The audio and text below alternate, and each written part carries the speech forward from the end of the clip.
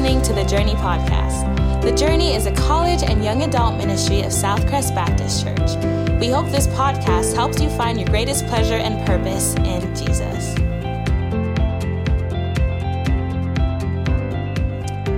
Amen, amen.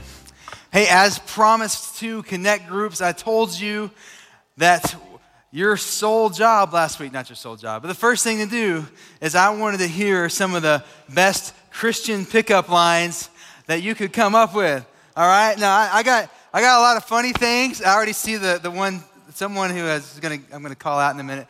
She's already cheesing. She knows I'm about to call her out. So anyway, I think it's fair to say, like, we all have a different sense of humor.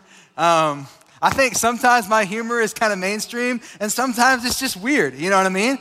And if you don't think that you laugh at weird things too, it's fine, but, you know, I got the typical, like, Christian pickup lines. This is like, are you the Holy Spirit? Because when I'm around you, there's a fire burning inside of me. You know, like, I got those, and that's good. And as y'all are finishing up with your group, there was like a text stream from all the Connect Group leaders, and it was like cheesy, but like romantic cheesy. Like I'm really wanting to make a big gesture with this pickup line. And then all of a sudden, an anti-pickup joke came in, and it was just fantastic. Clarice McKinnon right there. Y'all give it up for Clarice. She found the weird niche in my humor deep in the crevice of my soul for anti-pickup jokes. And hers was, hey, did you fall from heaven because you remind me of Satan? Yeah. And so I love it so much. Like, I'm like, that's great. Like, I'm never going to say that. But hey, the good thing is, if you ever use that, everything's up from there, right? And so, Clarice, thank you so much for making me laugh hard. I really appreciate it. And so that is Andrew and Emily's Connect Group. Is that right? Yeah, that's right. Cool. Awesome. So good job, guys. You don't get like a pizza party. This isn't high school, all right? You just got your pickup joke read. Hey, I don't know about you, but there was a point in high school and especially college where I was still having to take basic classes. Like, can we just agree, like, basic classes are mainly useless? All right? Okay, thank you. Someone loves their basics, and they hate me for saying that. But, so, especially in high school, my junior year, I encountered something called trigonometry, right? And so, what happened, maybe you relate to this, what happened is I felt pretty good about my intelligence until I started taking trigonometry.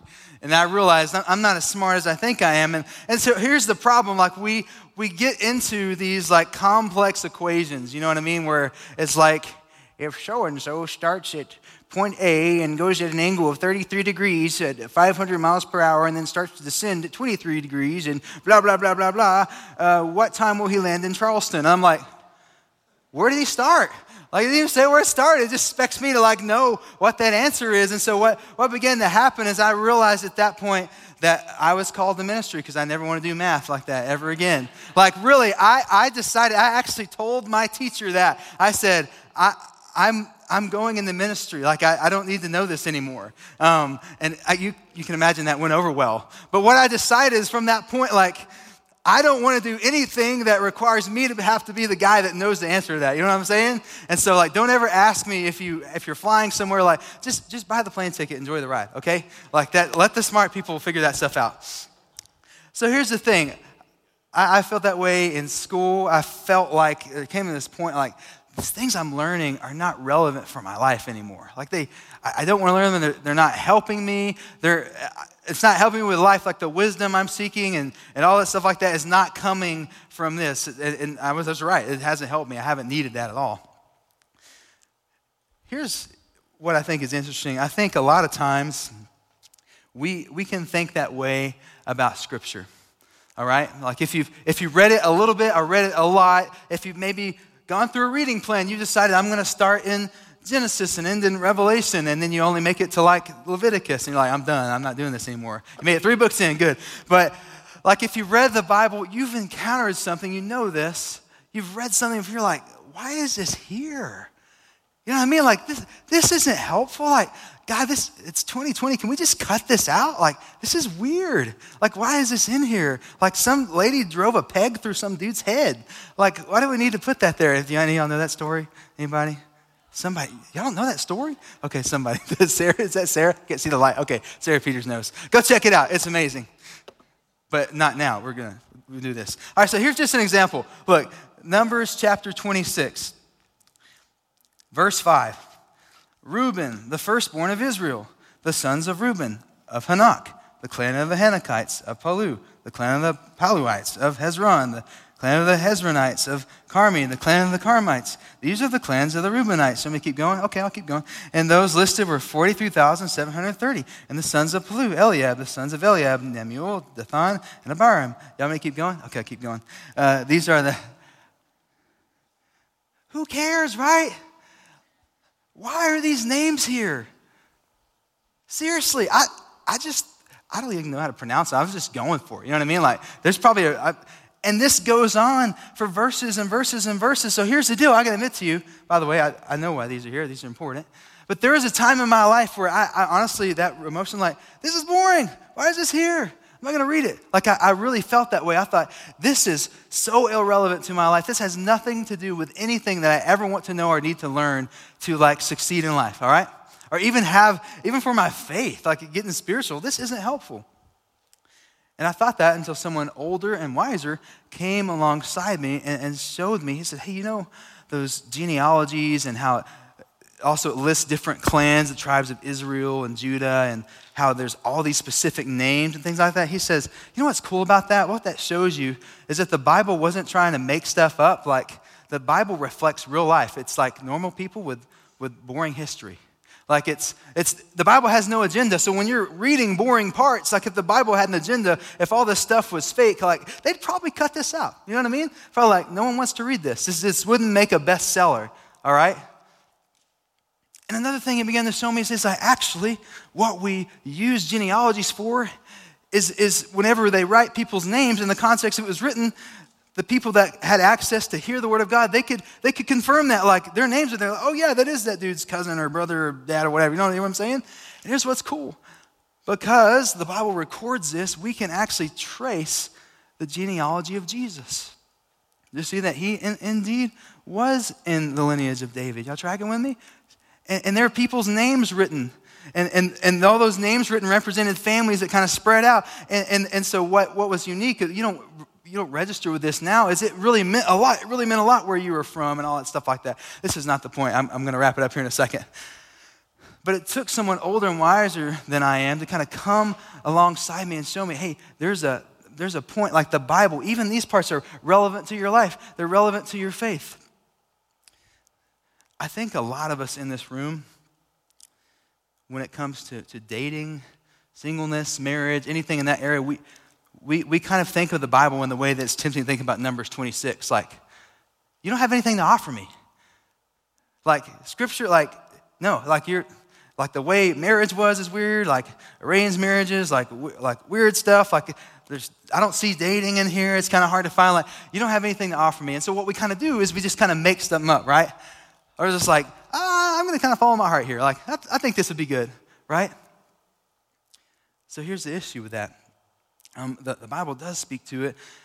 And I think maybe some of you can be like me, how I was with Numbers 26 and all that stuff, and thinking wrongly. And what we need, I think what you need in this room is someone a little bit older and wiser than you to kind of come alongside and encourage you and show you, actually, hey, the Bible does actually speak into these areas. The Bible is actually relevant. And so I'm the older and wiser person. I'm just joking, I'm not. The older and wiser person tonight that we're going to read from is the Apostle Paul. So I want you to open your Bibles. We're going to be in 1 Corinthians chapter 7. 1 Corinthians chapter 7.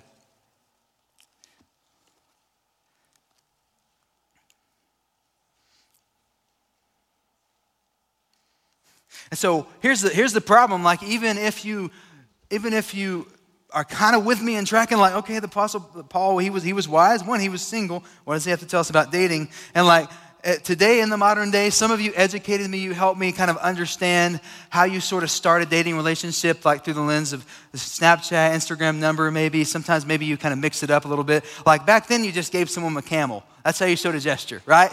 All right?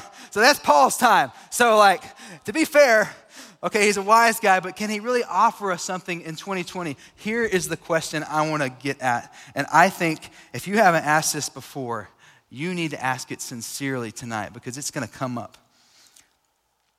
What could the Bible possibly teach us about dating and marriage? What could it possibly teach us about these things in the modern world? Is that fair to ask? And so what we're going to do tonight, and the way that I experienced the blessing of having someone older and wiser teach me, we're going to look to the Apostle Paul, someone very, very much older and much wiser than us as we read. And so here's something I want to ask you to open up your Bibles, but just a few caveats for you. Will you actually go over to 1 Corinthians chapter 1, verses 1 through 9? Save your spot. What happens is that we jump straight into chapter 7, but really, whenever this letter was first written, when any letter was first written, it was read in full. And so the church was hearing everything Paul had to say all at one time in context. And so I want you to know, here's Paul's heart, and it kind of reflects my heart tonight. Starting in verse 1 in chapter 1 of 1 Corinthians, Paul, called by the will of God to be an apostle of Christ Jesus, and our brother Sosthenes, to the church of God that is in Corinth, to those sanctified in Christ Jesus, called to be saints, together with all those who in every place call upon the name of our Lord Jesus Christ, both their Lord and ours. Grace to you and peace from God our Father and the Lord Jesus Christ. Y'all lean into this. Some of you remember this from our sermon series back in the spring. I give thanks to my God always for you because of the grace of God that was given you in Christ Jesus, that in every way you were enriched in him in all speech and all knowledge, even as the testimony about Christ was confirmed among you, so that you are not lacking in any gift as you wait for the revealing of our Lord Jesus Christ, who will sustain you to the end, guiltless in the day of our Lord Jesus Christ. God is faithful, by whom you were called into the fellowship of his Son, Jesus Christ our Lord. Paul does a lot of things right here in the beginning, but basically what he's saying, I love you, I'm praying for you, I'm grateful for you, I see Christ in you. I believe that you're a Christian. And right after this, what Paul does is he goes head first, though, into all of the issues that the Corinthian church was facing and dealing with. And in 1 Corinthians 7, where we're at, is he's sort of covering a range of marriage and singleness and sexuality and all those things like that. And that's where we're at. And so what I'm going to tell you, even though many of you, partially because I'm still newer, I don't know you as this close friend, but when God calls a pastor to a church or to a ministry, it's hard to describe to you, there is a way in which automatically, because I know I'm called here, I care for you. And my primary job is to preach the word out of love for you. So what I want to just tell you, here's my heart. We're jumping into some things. My heart is not to set you up like a baseball on a tee. Bam! You know what I mean? But what Paul does, I'm just going to tell you, he's going to confront us a little bit tonight. The word of God's going to confront us a little bit tonight. So I want you to know my heart is not to make you bitter, but to make you better. Okay? Does that make sense? So now, we're going to jump over to our main text tonight. And so what we see in 1 Corinthians chapter 7, I'm going to read two different little verses for you. 1 Corinthians chapter 7, verse 16, it says, "For how do you know, wife, whether you will save your husband? Or how do you know, husband, whether you will save your wife?" So asking the question, if you marry an unbeliever, how are you going to know if they're going to be saved for husband and wife? And then I want you to jump over to 2 Corinthians chapter 6. Lots of chapter flipping. Y'all hang with me. We're almost settled in. 2 Corinthians chapter 6. This is so important. Same guy. This is Paul, right? Same guy, just second letter to the church at Corinth. 2 Corinthians chapter 6, verses 14 through 15. Paul says, "Do not be unequally yoked with unbelievers. For what partnership has righteousness with lawlessness? Or what fellowship has light with darkness? What accord has Christ with Belial? Or what portion does a believer share with an unbeliever?" What could the Bible possibly teach us about dating and marriage in the modern world? I believe it's so clear. We're going to get into it. The Bible teaches us Christians to date and marry only believers. Look at 2 Corinthians verses 14 through 15 of chapter 6 again. Unequally yoked. How many of you know what that means? A yoke, you had 2 oxen, okay? If they were of different size or wanting to go in a different direction, they would not be unequally yoked. You need them equally yoked, going in the same direction to plow the field properly. If they were not, sometimes the yoke would break. It wouldn't work out. It wouldn't be a productive, efficient yoke. And so what he's saying is when a believer is paired with an unbeliever, it is an inefficient yoke. It is a yoke where they are going in 2 different directions. And where are those directions? Well, for one, light and darkness. Righteousness, lawlessness. Those given the portion of God, which means children of God, and those that are not. And when you yoke yourself to that, what you're going to experience in a relationship, that what Paul wants us to see is you're always going to be going in different directions. You're going to have different worldviews. You're going to think about different things. You're going to raise your kids differently. You're like, I don't want to think about that yet. I don't blame you. In 1 Corinthians chapter 7, verse 16, and let this speak. For how do you know, wife, whether you're going to save your husband? How do you know, husband, whether you save your wife? Like, this resonates so much, right? Like, oh, man. Well, I can save them.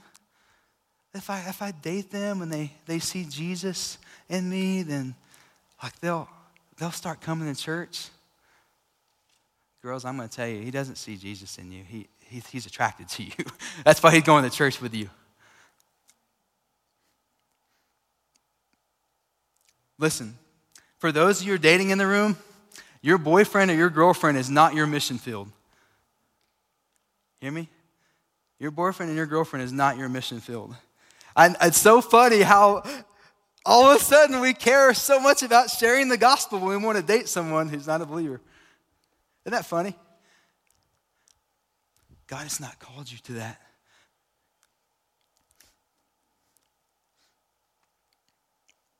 Y'all ready for me to lean back a little bit? Let's kind of let the tension flow. All right, how many of you have already completed at least 1 year of college? 1 year of college? Okay. So those are your first year. I'm going to kind of fill you in. I think this happens as you get older. I think that first year you enjoy going home for Thanksgiving and Christmas, especially if you're dating someone or the prospects look bright. Okay, but here's what kind of happens over time is that if you remain single over time, when you go home for the holidays, for Thanksgiving and Christmas and summer or COVID, which is like lots and lots of months and you're stuck at home, what begins to happen is you get little questions like, hey, are you talking to anybody? Right? Hey, you seen anybody? Oh, y'all broke up? Oh, he was nice. Oh, I really thought she was a good girl. Dang, you blew it. I really rag on the guys more in here if you're new. Like, it's just more fun. I don't know why. Sorry, guys. I love you. It's because most of you are taller than me. I've got to compensate. So here's what happens. We hear those things, and this can come from friends, like friends making joke about like, oh, you're single, or whatever. And what happens is we start to feel this pressure that doesn't really exist in reality, and so we're like wrestling, like, oh, I got to find someone, and we kind of do really 2 main things. Is that we rush into it so fast, we find someone and don't really ask if they're a believer, we don't really care about their faith, or we intentionally kind of lower our standards as Christians in dating, and sometimes start dating someone or seeing someone that we know that doesn't please God. Like we're so rushed into it and pressured in it, all of a sudden it doesn't matter what God thinks. It's just like, yeah, I need to do this so people can get off my back, because my identity is wrapped up not in being loved by Jesus, but in being loved by someone else. And so I'll tell you a story about a girl named Joy. Joy, despite a lot of us encouraging her, hey, like you can wait. It's okay. Like to just look for a godly guy. Look for a guy that loves Jesus. And what began to happen is her parents were kind of pressuring her a lot. They come from a very traditional mindset, and like if you're not married, like you're not worth anything. And so that was to be fair. That was a lot of pressure. Okay, that wasn't fair. But brothers and sisters in Christ at our church, we were encouraging her and helping her. She began seeing this guy. And we knew he wasn't a believer. As soon as she started seeing this guy, she wasn't coming as much to church. We didn't see her as much. She wasn't coming to Bible study. Like there were like a several month period where I didn't see her. And when she comes back, she's engaged. She's going to be married like within another couple of months. Against, even then, we were encouraging her joy, like, man, please don't. Like, I even preached a sermon with a specific metaphor and application for joy. Like, yeah, that happens sometimes. I try not to do that here. But, like, I was really concerned about her soul. And, like, she didn't listen. She didn't care. And what began to happen is her church attendance totally plummeted. She got married to this man. He wasn't like a bad guy. He wasn't a believer. Light, darkness, righteousness, lawlessness. Child of God, not a child of God. And what began to break my heart, y'all lean in here, is like, you're like, oh, it doesn't really matter too much. I began to ask myself, okay, they're married. Are they going to raise their kids telling them that there's a God, or what he believes, that there's no God? And if they raise their kids saying that there's no God, how are their grandkids going to be raised? And before we know it, because of this decision, unless God intervenes miraculously, is she kind of indirectly, but kind of directly going to be responsible for generations of people who never were taught the way of the Lord? You see where I'm going with this? So something that didn't seem like a big deal becomes a huge deal. I haven't seen joy in a long time. And so when I tell you that serious story, I think my app is like, I'm like doing my notes and I'm like drawing highlighter on my iPad right now when I'm trying to check my notes. So why did I tell you that? I want you to consider tonight that maybe, just maybe, that example of the kids, like, man, that's kind of extreme. But just maybe that God knows what he's doing. Maybe he's not giving you an ideal, like this is the ideal way to live, but maybe actually in telling you these things, he's setting up some guard posts that keep you from falling off the cliff. He's setting up some boundaries for you that are going to keep you going into a foreign land that you have no idea how to live in. You see where I'm going? You know what I mean?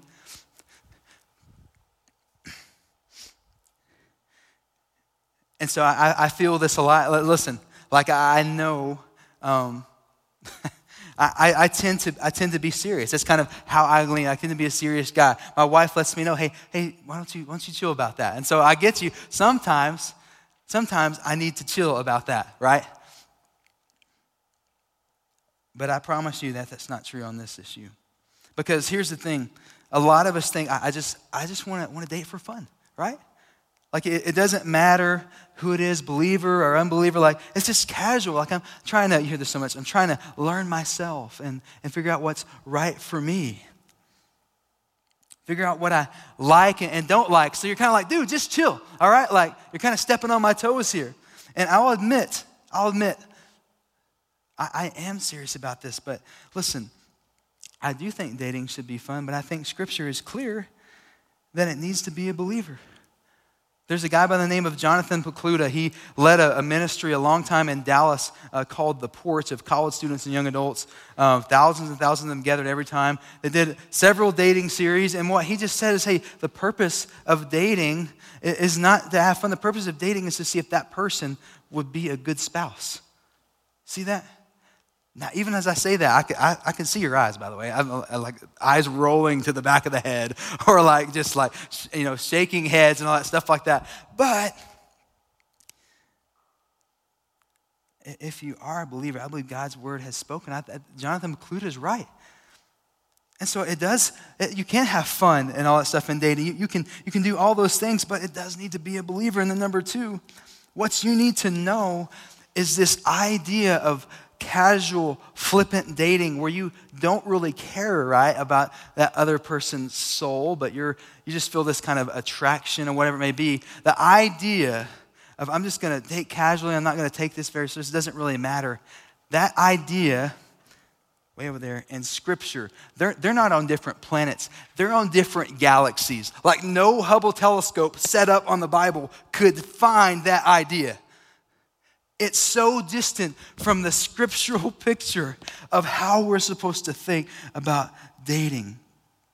That mindset, I want you to just lean into this. It's going to be so hard to reconcile with God's will for you in this area. And so again, what I want you to consider is God just might know what he's talking about. And so date with the primary purpose. It doesn't mean whoever you date, well, I guess I'm going to have to marry this person. No, that's not what it means, okay?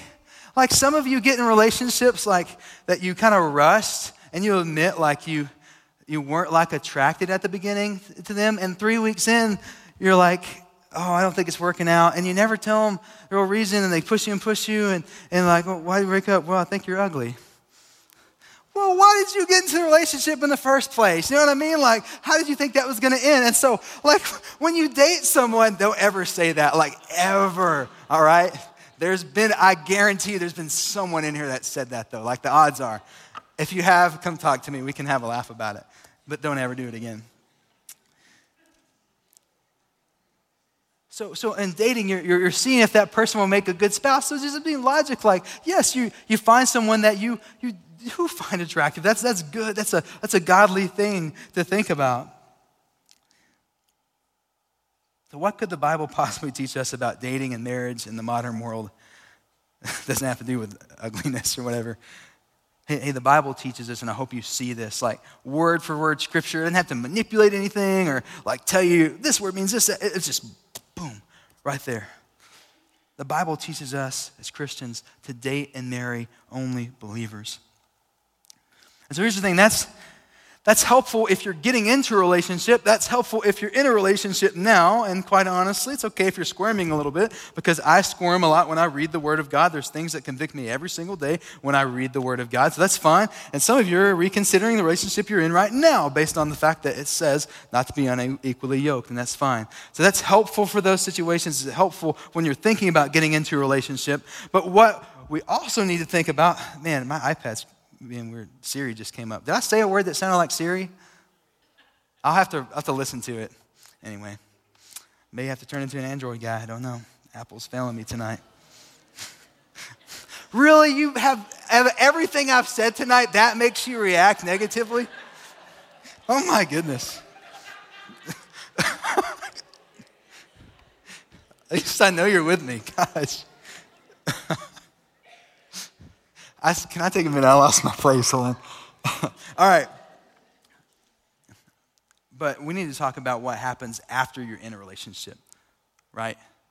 And I got to tell you, when we're in a relationship, I would say especially in the Christian culture, in the church, so we like to make our struggles, we like to paint them with like pretty words, like, oh, we're struggling. Yeah, big struggle. You know what I mean?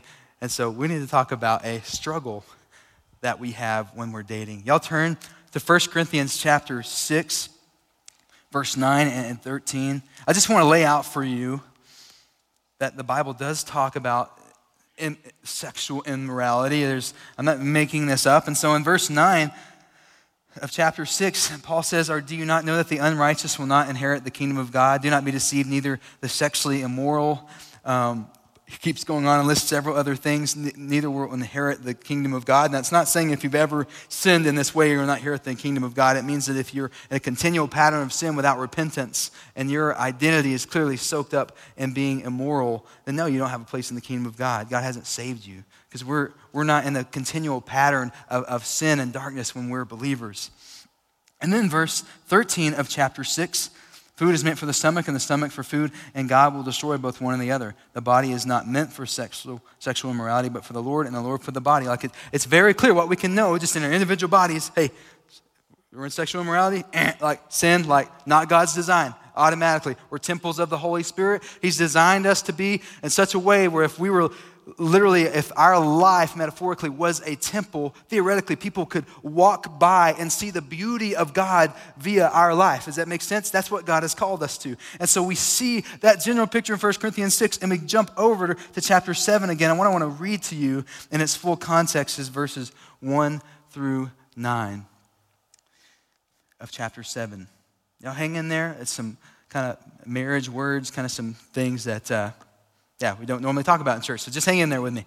"Now concerning the matters about which he wrote, it is good for a man not to have sexual relations with a woman." So that's what Paul's saying. He's saying, you wrote this. It's it is good for a man not to have sexual relations with a woman. He's about to tell them that's not right. But because of the temptation to sexual immorality, each man should have his own wife and each woman her own husband. So he's saying, they're saying in Corinth, I think, to swing the pendulum, like they were in rampant sexual immorality. And they're like, you know what? In order to take care of that, no sex ever again. Like even if you're married. And so they swung all the way over here. And we don't talk about this a lot in church, right? I feel the awkwardness. I got you. And so they said, not for anybody, not we're doing this anymore. And Paul's like, no. Because of temptation to sexual immorality, like you're going to struggle. Like you need to, and it's words that have each other. Then verse 3, the husband should give to his wife her conjugal rights, and likewise the wife to her husband. I think you know what that means. For the wife does not have authority over her own body, but the husband does. Likewise, the husband does not have authority over his own body, but the wife does. This idea that in marriage you're giving yourself in union to one another.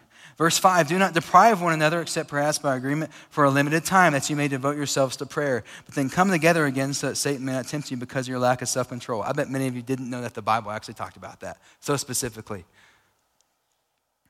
Now as a concession, verse 6, not a command, I say this, I wish that all were as I myself am, but each has his own gift from God, one of one kind, one of another. To the unmarried and the widows, I say that it is good for them to remain single as I am. But if they cannot exercise self-control, they should marry, for it is better to marry than to burn with passion. Now I'm going to explain why I read verses 1 through 9. You see at chapter 6, sexual immorality is clearly sin. And I want you to notice in the verses we just read, I'm going to stay kind of close to my notes, going to walk you through this. I want you to notice that the presupposition of the Bible, so what that means is the thoughts you should be presupposing, how you should be thinking before you enter into an issue or situation. The presupposition of the Bible is that sex outside of marriage would be an example of lacking self-control. Y'all see that? So when you look at this passage as a whole, what you see in verses 1 through 5 is that when you're married, you need not withhold sexual relations with one another because it's a gift from God and a beautiful thing. In verses 6 through 7, you see Paul saying, some have the gift of singleness like him, others have the gift of marriage. So you see that it's almost this sense, if you could use the word wired, that some people are wired to be single. There's a degree of self-control that they have that Paul says is a gift to which they just don't feel that urge to date. They're not like burning with passion. They're not like boy crazy or girl crazy or whatever it means. They're uniquely wired. But I think for most of us, a good portion of us, the way we're wired is different. Most of us are wired not with this kind of gift of singleness, but most of us are wired to be in a relationship. And within Christianity, a Christian marriage. And so in verses 8 through 9, we see that because many are wired to be married, when they say they are with someone because of how they're wired, they're going to eventually, if not immediately, have sexual desires for that person. Now, I want you to kind of step out of this for a minute.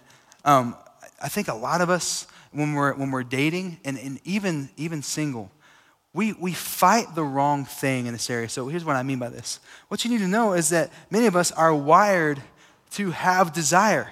Did you know that? That's not bad. It's when sin steps in and turns that desire into lust. You see that? Because what lust does is it wants to take what isn't ours.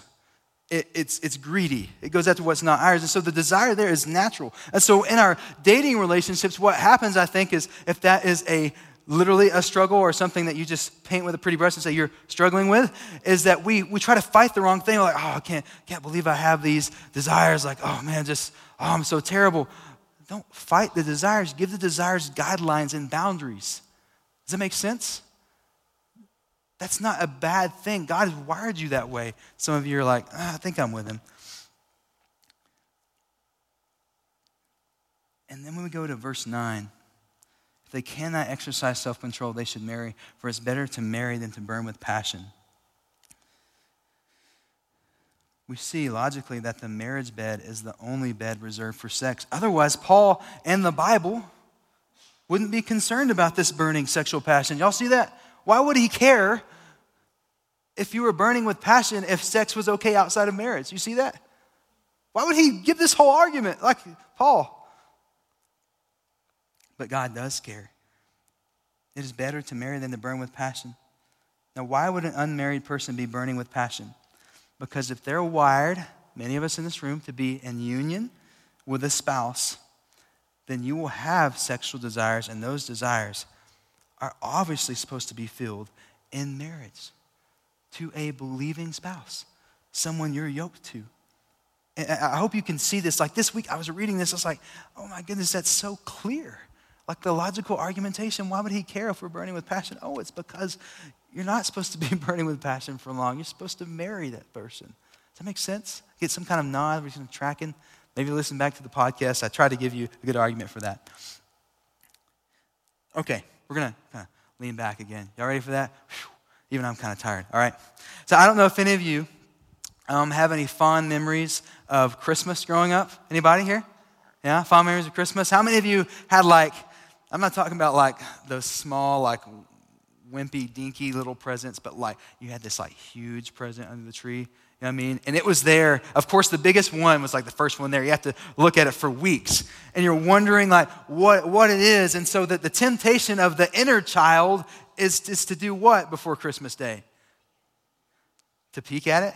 That's good. If it's in a bag, maybe shake it. And did any of you ever notice your moms are not going to watch? I'm going to let's say this is a present and here's a tree, just follow me, okay? Or here's a tree, here's a present, and you kind of kneeled down and kind of did that, kind of opened the wrapper a little bit to see what's in there. Anybody? Raise hand. Anybody know what I'm talking about? And so y'all are lying. You're lying in church. And so the inner child wants to go and open that gift, even though it's not Christmas Day, even though probably the parents told them not, it's not the time. And sometimes, you know what happens, little kids? They open gifts that aren't even theirs. It doesn't even belong to them. I'm so ready for Eleanor, my newborn, to get to that age. And I hope she opens one of Caitlin's presents. And you know what I mean? I'm just laughing. She will never open mine. I just know it. If I believed in karma, I'd be in trouble. And so, anyway, you get where I'm going with this? We, as the inner child, kind of the rebellious part of us, we want to open that gift even though it's not time yet. It's not Christmas Day. And sometimes what we do is we say, even at 3 years old or whatever, this is my world. I make my own rules.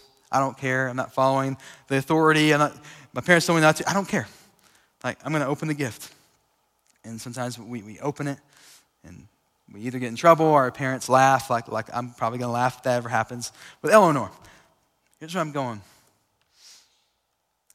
I think a lot of us in how we think about sex, how we think about our relationships in marriage, we're kind of like that inner child towards the gift under the Christmas tree. And to carry this metaphor through, biblically, Christmas Day would be the wedding day when you're married.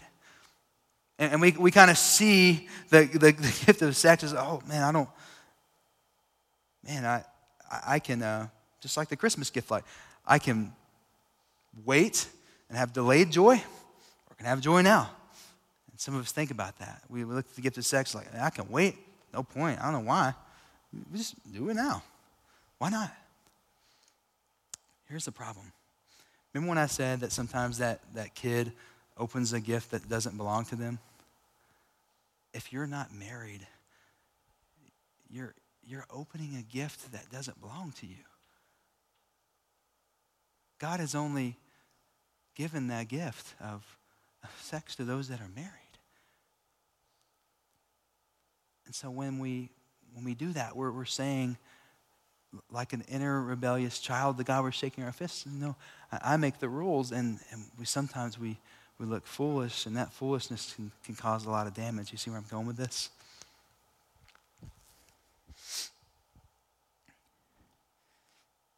And the same thing can be said about pornography. Guys and girls struggle with this a lot. And the problem with that is you're looking at someone portraying this opening of a gift that doesn't belong to them and it doesn't belong to you. To keep the metaphor, you're looking at a gift that you should never have even seen. It's not even your tree. It's not even in your home.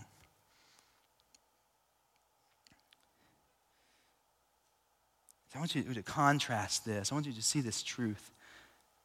Sexual pleasure before marriage equals rebellion against sin and reckless care of your body sexual pleasure in marriage is actually pleasing to God. It's actually a truly beautiful and wonderful gift that he's given. And what I'm telling you is someone on the other side and married and all that marriage is, I'm going to tell you that just like the Christmas present, you know, if you did wait till Christmas Day, there's a lot of joy and excitement because you waited, and that was the proper time of which to open that gift. And with marriage, when you wait until the proper time of which God has fixed on your wedding day to open that gift, it's all the more joyful and all the more beautiful because what you're doing is you're participating in the gift that God has given you. His hand of affirmation is on you. It is officially a blessing and gift from him.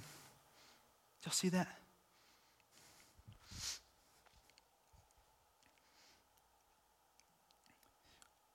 So what I'm going to ask you to do and challenge you to do is trust God.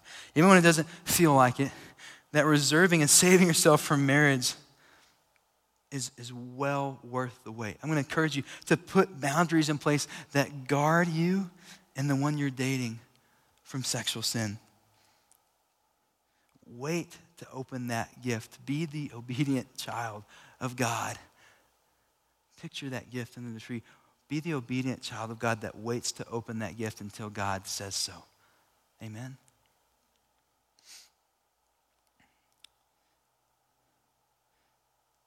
How far is too far, though?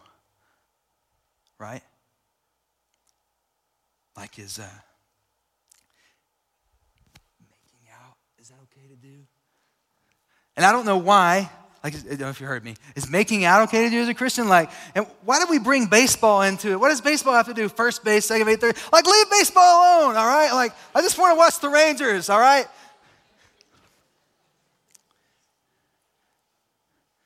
We ask, hey, like, picture guys, what base can I stand on and still be, like, in the clear with the man upstairs? You know what I mean? Woo, man. It's a dangerous question. Proverbs chapter 6, verses 27 to 28, it's talking about warnings against adultery. It asks, can a man, say woman too in this context, can a man carry fire next to his chest and his clothes not be burned? Or can one walk on hot coals and his feet not be scorched? Friends, I'm going to tell you, if you play with fire, eventually you're going to get burned. I've never met anybody, for example, who has taken a sip of alcohol. I'm not saying alcohol is bad, I'm just giving you an example. Has taken a sip of alcohol at any point in their life and not also gotten drunk. Like you give it like a year or two. I'm not saying alcohol is bad. Drunkenness is a sin. In the same way, okay, because we lack self-control. We're very lustful creatures. So in the same way, I've never met a Christian couple who made out just once. I've never met a Christian couple who, instead of defining the lines, decided to kind of blur those lines just a little bit, and at some point wouldn't have admitted that in their conscience and their conviction of the Holy Spirit, at some point they did admit, hey, we went too far. And that line may not always be clear, but let me ask you, is that not a dangerous question? Hey, how long can I play with fire until I get burned? I don't know. Maybe don't even find out, right? That's the idea. Like, Scripture wants you to see this question as a dumb question. And it's a good question because I think when we ask that, it gets us to a better question. Here is the better question, friends. What you should ask in a dating relationship: how can I make this relationship as pleasing to God as possible?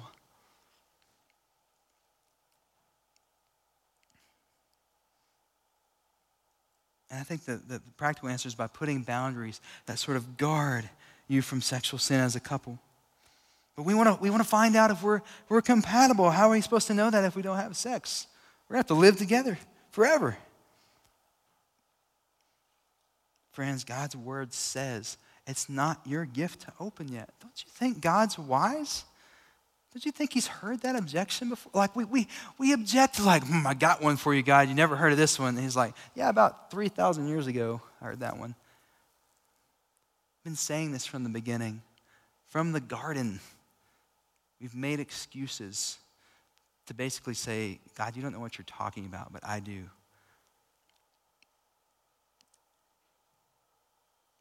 We need to choose today whose word has final authority in our life. Amen? All of you can amen that, even if you're squirming a little bit in your seat.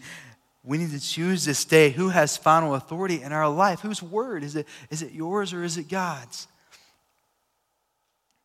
What could the Bible possibly stand to offer for wisdom in dating and marriage? What could it possibly offer to us? The Bible teaches, one, to date and marry only believers. And from this text that we just read, it teaches us to save ourselves from marriage. So here's where I want to close tonight. I want to ask you, you don't have to raise your hand, like where is the redemption in all this? Because I want you to know that I'm not confused. Like I know that just this is not powerful enough to create change in your heart. Just this alone, and without God working in your life, is just going to make you feel guilty and feel bad about yourself, because the reality is every point that I made tonight, some of you have blown that already, right? Like you've blown it. You've disobeyed, maybe intentionally or unintentionally, to date and marry and be yoked only with, most of you aren't married, but to date only those who are believers, because you're looking in them not just to have fun, but to see if they'll make a good spouse. Some of you have blown that. Some of you in this room have gone way too far. Some of you have given yourselves in marriage. And if we were to just have these points in Scripture tonight and say, all right, go home and done, I understand the fact that that would be super discouraging. And I understand that that could possibly leave you in a place without redemption and without hope. And so my question, the second question I'm asking tonight is, not only what does the Bible offer, but where is the redemption for us who have messed up and blown it? Look no further than the cross of Christ.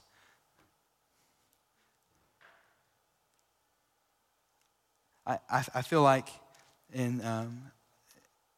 where's the answer for those who've messed up and blown it? Like, man, in so many areas of life, messed up and blown it. That's the whole point of the gospel. See, a lot of you for years, you've struggled with this. And you walk around as if you believe that God is about half mad at you all the time. And I don't know about you, but I don't want to talk to someone that's half mad at me, right? A lot of you have been struggling with this for so long, and you know what to do, and you're not doing it, and you think God is always half mad at you, and you think that this area of your life makes or breaks whether He loves you. Like you believe that He loves other people, but you don't believe that He loves you. Like you know it in your head, but you don't believe it in your heart. And friends, what I'm going to plead with you to look at, if you want evidence that God loves you and that He met you, not whenever you were pursuing Him and just killing it and applying all of this sermon in 1 Corinthians chapter 7, but whenever you were in rebellion against Him, Romans 5 says that He loved us and He met us and He saved us when we were enemies. Jesus died on the cross for our sins, the sins that we committed. Children constantly opening gifts that were not ours to open, that God had not given. And so you ask me, where is the redemption? That the redemption is found at the cross and at the empty tomb, because we don't just serve a dead God, we serve a God who takes your sin, nails it to the cross, buries it, leaves it there, raises from the dead, and we find victory over death and sin for all eternity in Christ. And what you do when you believe in Him is that you're united with Him. And so even in those struggles right now, believers, even in those struggles right now, you are united with Christ, and in you have the lifeblood of resurrection power and living. And when God sees you, I know you can't believe this. We talk about the child that opens the gift. God doesn't see you, even in your struggles, in your sin, as that child that's stubborn and rebellious. Because of Christ and what He's done for you, He sees the righteousness of Jesus. Amen? If there's hope for a guy like me, there's hope for you. That's where the redemption is.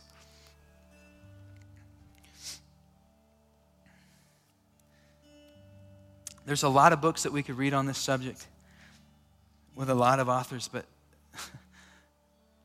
God is the author of love. God is the author of relationships. God is the author of marriage and all its beauty and sexual relationships. So let's listen to him, amen? Can you listen to him? Because when it comes to questions of singleness, dating, and marriage, he wrote the book. He wrote the book. Let's pray.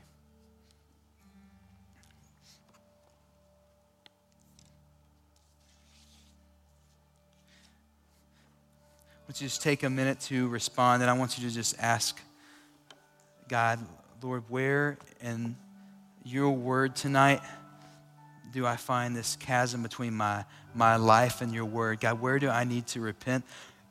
God, where in my life have I just believed my whole life that you're always half mad at me, that in Christ I'm not only forgiven, but I'm your son and daughter?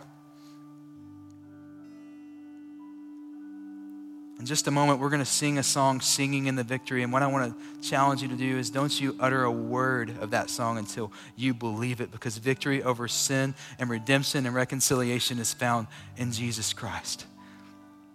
So I'm going to give you a moment just to respond to that. And then the band will lead us. We hope you were encouraged by today's podcast. If you'd like to learn more about The Journey, check us out on Instagram or Facebook at The Journey LBK. Thanks for listening.